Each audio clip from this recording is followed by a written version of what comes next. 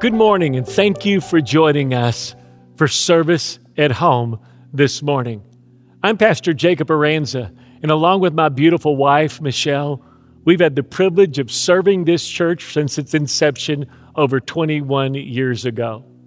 Our Savior's Church was born with a heart to reach people all across the greater community of Acadiana, Louisiana, and one day, the rest of the world. Today, we're more than 6 campuses spread across all Acadiana and other churches that we planted all across the state of Louisiana. And it's an honor and a privilege that you've chosen to invite us right into your home. Welcome to our new series called Hope Has a Name. There's probably no one in this book that shared more of a journey of hope that has impacted more of the world than the man called the father of faith, or you could call him the father of hope, Abram. Why is he called the father of faith or the father of hope?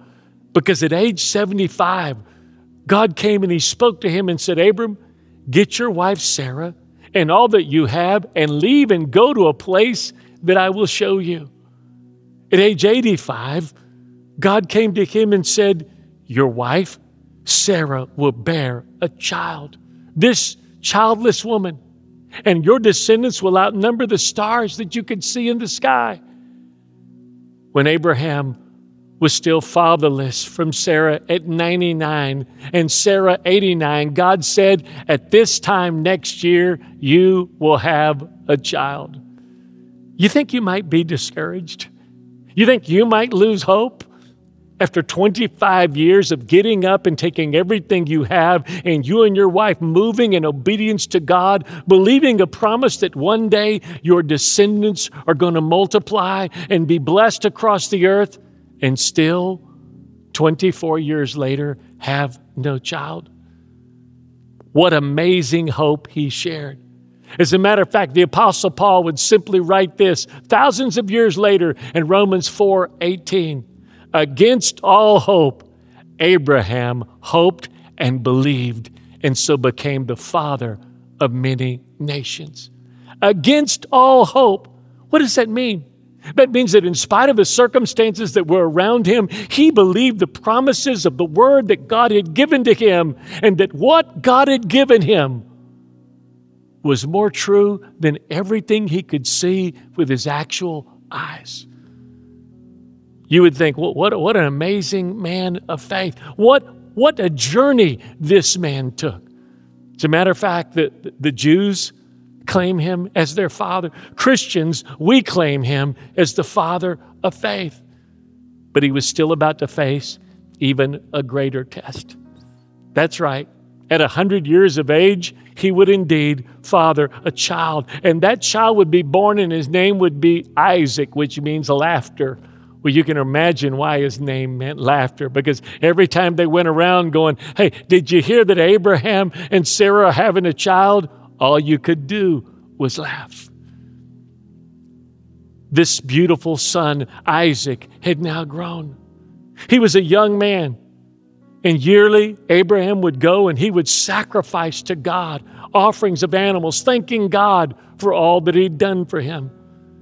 And in Genesis Chapter 22, God speaks to Abram and says, get up and you go and you take your son and I want you to go and I want you to prepare a sacrifice. But instead of sacrificing an animal this time, Abram, I'm going to ask you to sacrifice your son, your only son, the one who you love. As a matter of fact, let's pick up the story in Genesis chapter 22, where it says this. Abraham has now taken his son, loaded up everything that they need for the sacrifice on a donkey, gone all the way to Mount Moriah, where he's instructed to sacrifice. And he's gone up the mountain, and they built an altar. And there his son looks and says, Father, we have been here before. We have sacrificed before, but we always bring an offering. Where is the offering? And Abraham looks at his young son and says, the Lord will provide for himself a sacrifice. The altar's now built. They're waiting. And then he looks at his son And he says, Isaac lay down upon the altar. And his son, if you can imagine that moment, lays down on the altar in obedience to his father, and his father ties him up there on the altar. You can imagine the fear, the concern on his face. And then Abraham pulled out the knife in obedience to God. You say, Pastor, how could he do this? Because the same God who told him when he was 75 to get up and go to a place that he would show him, and the same God that told him when he was 85 that they were going to have a child, and the same God that told him when he was 99, next year at this time you have a child, he trusted that God was able to even raise him from the dead if need be. And here's where we pick up our story in Genesis chapter 22, verse 10. And Abraham reached out his hand, and he took the knife to kill his son. But an angel of the Lord called to him from heaven and said, Abraham, Abraham. And he answered and said, Here I am. And the Lord said, Do not reach out with the knife in your hand against the boy, and do nothing to harm him. For now I know that you fear God with reverence and profound respect, since you have not withheld from me your son, your only son of promise. And then Abraham looked and he glanced around, and behold, behind him there was a ram caught in the bush, and its horn was caught in the thicket. And Abraham went and he took the ram, and he went and he offered it up as a burnt offering and as a sending sacrifice instead of his own son. And that day, Abraham named that place on the altar, that place on Mount Moriah, that place where the ram was caught with his horns in the thicket, Jehovah Jireh, which means the Lord will provide. As it is said to this day, on the mountain of the Lord, it will be seen and provided.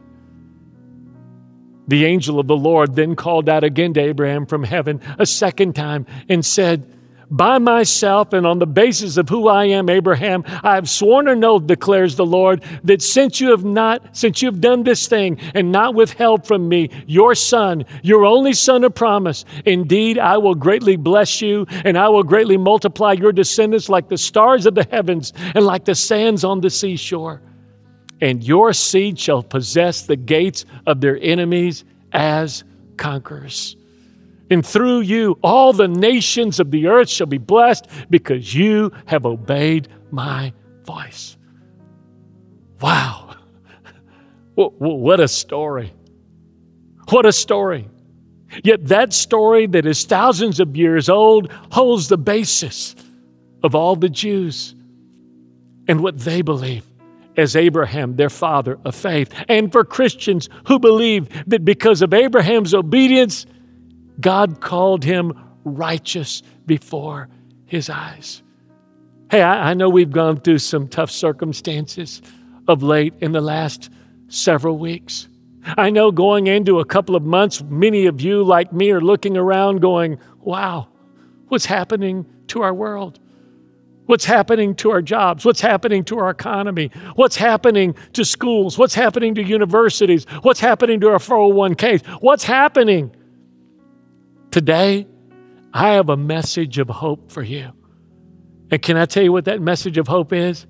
Is that the God of Abraham who provided for him is the same God that shall provide for you. That you and I have reason, even in the middle of challenges and difficulty, to believe that we can have hope in the middle of our storm as we walk in obedience to God. What did hope's obedience bring to Abraham? Well, the first thing it brought him was the voice of God. I know that many of you, like me, have prayed prayers of late. And you pray and go, God, show me. God, speak to me. God, heal our land. God, do what only you can do. As a matter of fact, most of you are joining us at 7:14 each night on Facebook, where we are praying that this COVID virus will be broken, and we are declaring the power of the cross over COVID-19. But it's usually when we are in the most desperate moments of our lives, as Abraham was, that he heard that voice. God could have spoken to him while he was on his way going, don't worry, I have a ram in the bush. God could have spoken to him after they built the altar, and God could have said, okay, now I know that you're serious. But it was after he built the altar and he laid his son upon the altar and he picked up the knife and he prepared to fully obey God that God spoke and said, Abraham, Abraham, now I know. Now I know that you love me. Abraham heard the voice of God when he laid down that which was most dear and precious to him. As a matter of fact, I believe this is a season and a time where many people who've not heard the voice of God are hearing the voice of God. Where many people have put their confidence in gifts that were gifts that God gave to them, but now are gifts that had possibly been taken from them. And we can hear the voice of our Father as we lay down not only our future and our families and all that God has for us, but that we search our own heart and allow Him to come and to allow us to have an altar moment. You know, altars, if you're from our area, are a place where the priest stands. When I grew up in church as a young man, I didn't grow up in this region. I grew up in Houston, and in the church that I gave my life to Christ at, and I was born again, we had altars. They were like a pew, but they had no back. And we would go to service, and after the music and after the pastor had preached, he would ask people to come forward.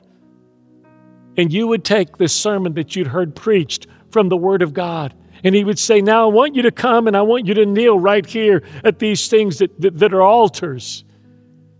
And I want you to allow God to search your heart.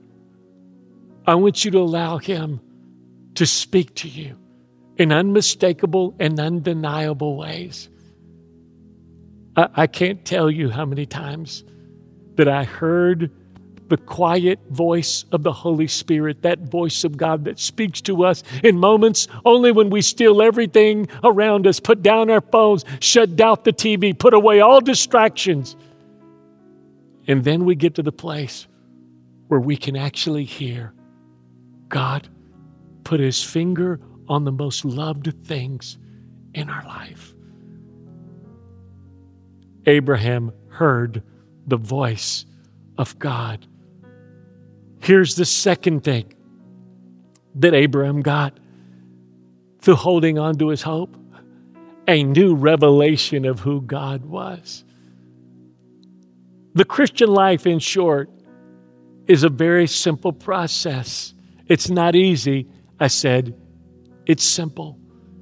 It's a process of me constantly surrendering myself to God so that He can fill me with more of Himself. Many years ago, I heard someone use an amazing example as they took a bottle and they emptied out most of the bottle, and then there was a little bit at the bottom like this, kind of like if you could picture in your mind Coke. Dark. And then the more that you take water and you pour it in, the more it pushes that out and the purer it becomes. My faith journey and your faith journey is just that same way.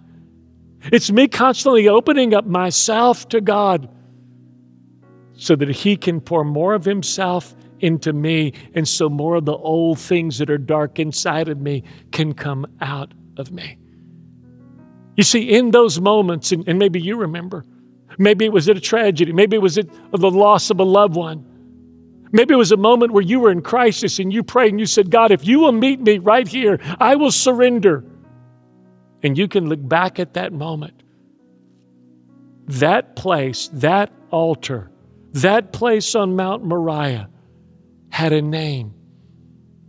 And that name was given by Abram, and he called God something that he'd never called Him before: Jehovah Jireh, which means God will provide for me. Can I tell you this? I don't know where you're at. I don't know what's going on in your life. But I know that Jehovah Jireh knows. And whether it's your next house note or whether your next car note or whether a concern of a child or even a job or a future, your Heavenly Father loves you. And His heart's desire is to reveal more of Himself to you. And I am so sorry that oftentimes it takes pressing circumstances to get us to a place where we are desperate and we cry and say, God, reveal yourself to me. And then He shows us a part of Himself we've never seen before. I think it kind of goes like this. When I give God part of me that I've never seen before that needs to be given, He reveals more of Himself to me than He ever has before. I've been a Christian for 46 years. I've been studying this book for 46 years and have worn out a number of them. But still, there are parts of Jacob Aranza that must be surrendered to God so that God can reveal more of Himself to me. What happened to him that day is continuing to happen to you and me. Even now, God is revealing Himself to us. Here's the third thing that his hope gave him was a blessing from God for all of his future children. What was Abraham's greatest need? He was 99 with no son, no heir. What was his wife Sarah's greatest desire? She was almost 90 years old with no child. You see, poverty is not measured by what you have, it's measured by what you don't have. You might have all the water you need to drink, where other people would love to have water, but they have grain or corn. Well, poverty is measured not by what you have, but by what you don't have. Abraham was financially blessed. Abraham had servants. Abraham had land. Abraham had crops. What he didn't have was a child. And really, that is the greatest test for all of us. What is it that we desire the most? And what is it that we loved the most? For him, he desired most a child. And now God gave it to him. And now God was asking for it back. Maybe you might say, Pastor, well, why would God give me something and then ask for it back? That's a good question. I think I know the answer. I think the Bible makes it very clear that oftentimes we can take good gifts that God has given us and they begin to replace the good God that gave them to us. God promised Abraham in the very beginning that his descendants would be more than the stars in the sky, his descendants would be more than the grains of sand on the seashore. And now he's asking him to kill his only heritage, to surrender it to him. And there's just something about that. There's something about us surrendering to God, the very thing that we want the most.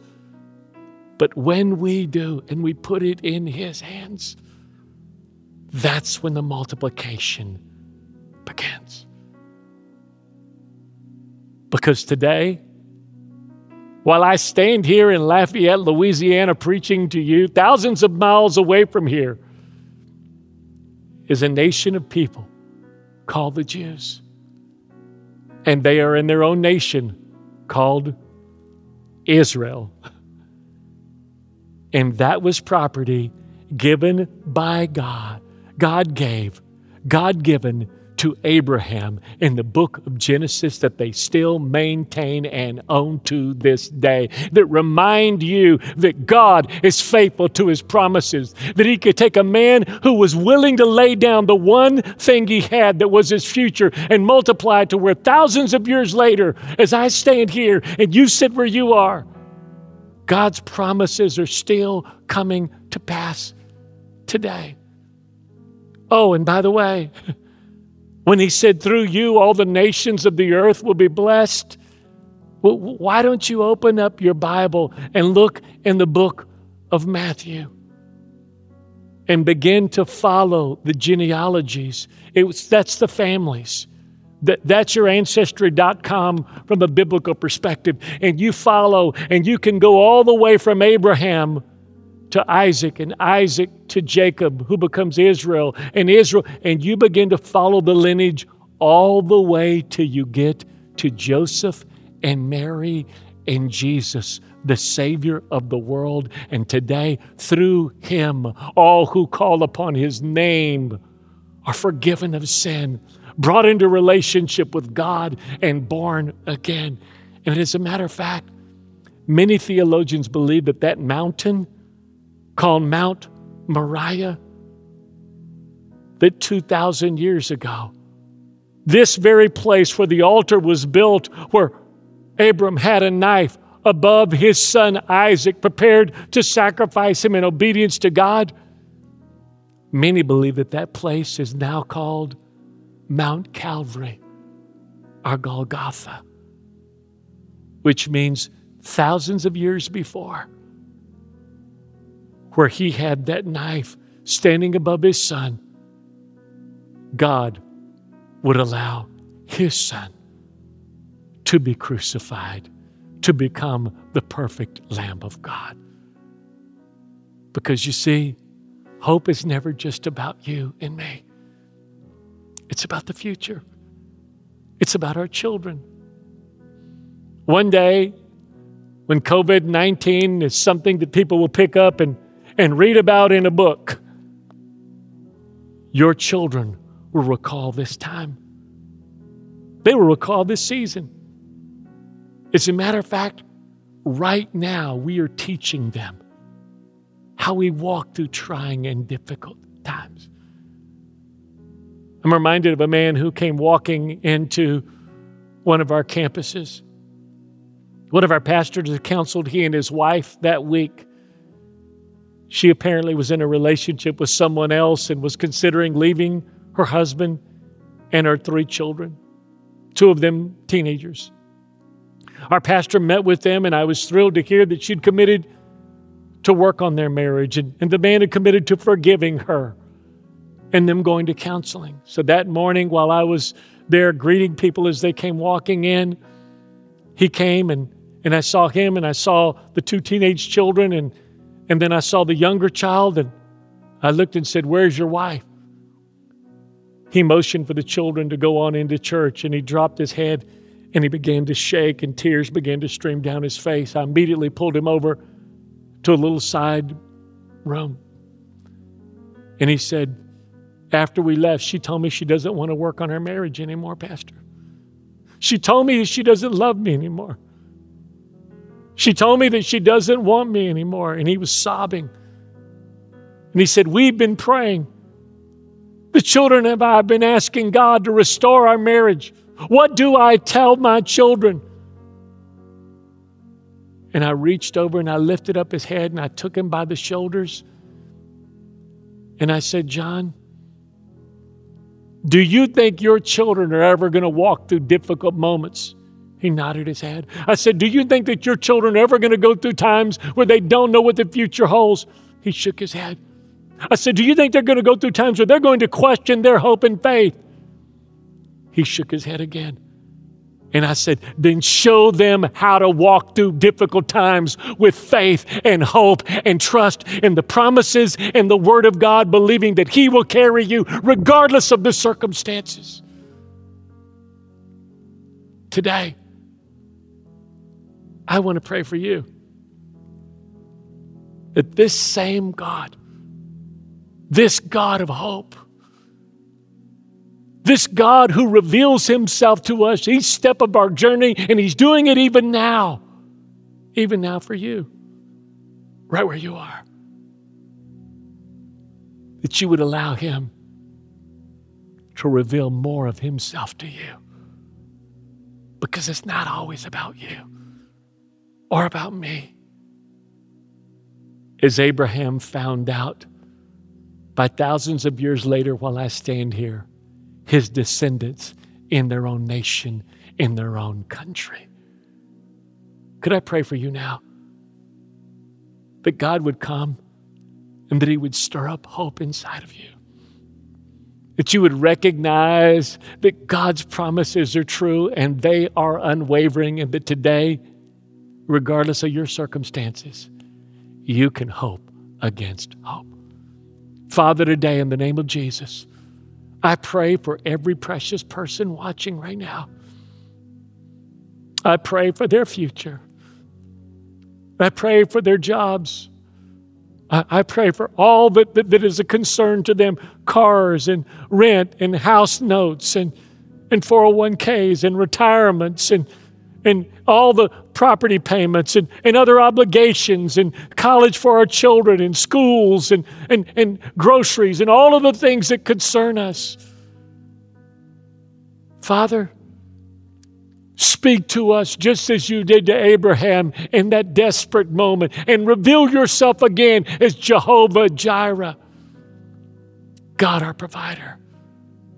And reveal yourself again as the God of all hope. For you are. For you are. For with God, nothing is impossible.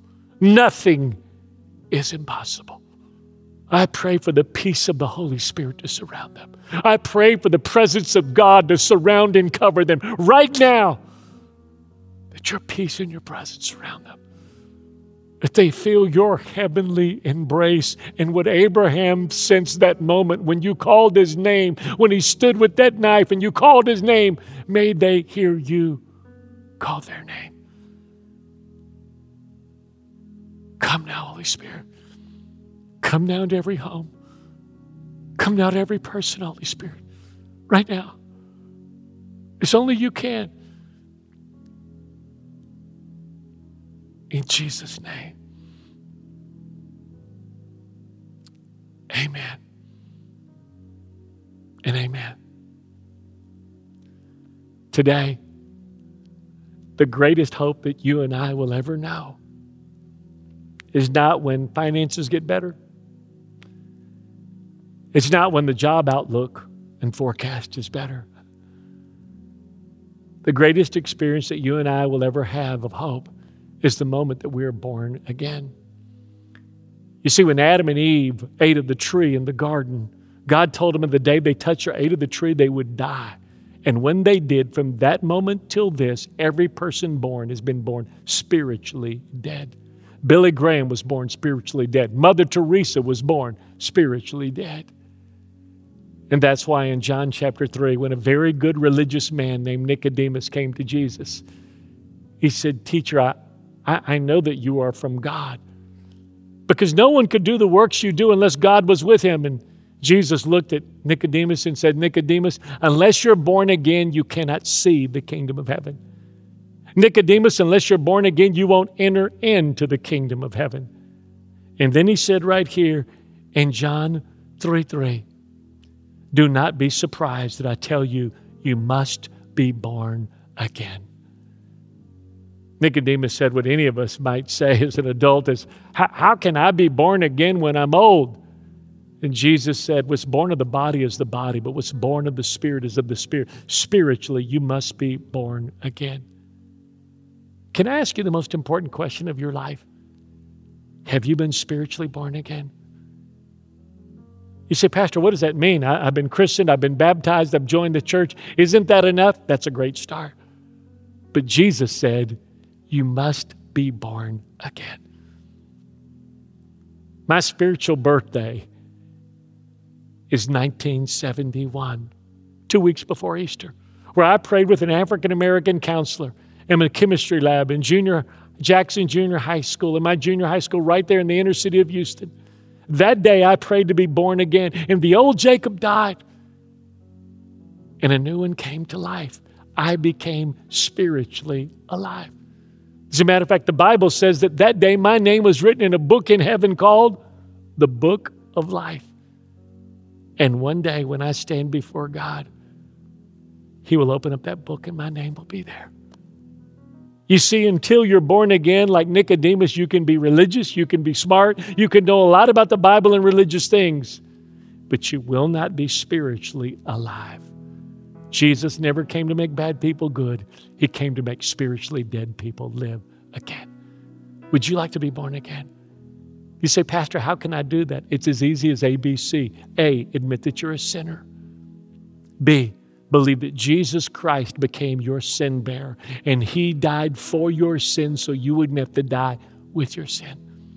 C, confess Christ as your Lord and Savior as you turn away from sin to be born again. If you'd like to do those things, I'm going to pray with you right now. And at the end of this prayer, God is going to forgive your sins. Christ is going to come and live inside of you through the power of the Holy Spirit. And you're going to go from spiritual death to spiritual life. And God is going to give you the relationship with Him through Christ that you've always desired. Would you pray with me right now if that's what you'd like to do? If you'd like to be born again? If you'd like to know beyond any shadow of a doubt that when you take your last breath, the next face you see will be the face of Jesus, and that as long as you live, God's plan and purpose will be fulfilled through your relationship with God through Christ. Pray this prayer with me. Dear Lord Jesus, just say it. Dear Lord Jesus, I believe you're the Son of God. I believe that on the cross, you took my guilt, my sin, and my shame, and you died for it. I believe you faced hell for me so I would not have to go. And you rose from the dead to give me a place in heaven, a purpose on earth, and a relationship with your Father. Today, Lord Jesus, I turn away from sin to be born again. Today, God is my Father. Jesus is my Savior. And I am born again in Jesus' name. Amen. If you prayed to be born again with Pastor Jacob, congratulations, you just made the most important decision of your life. And we'd love to help you with your next step. All you need to do is text the word Connect OSC to the number 41411. Somebody from our team will reach out to you and we're going to help you on your spiritual journey.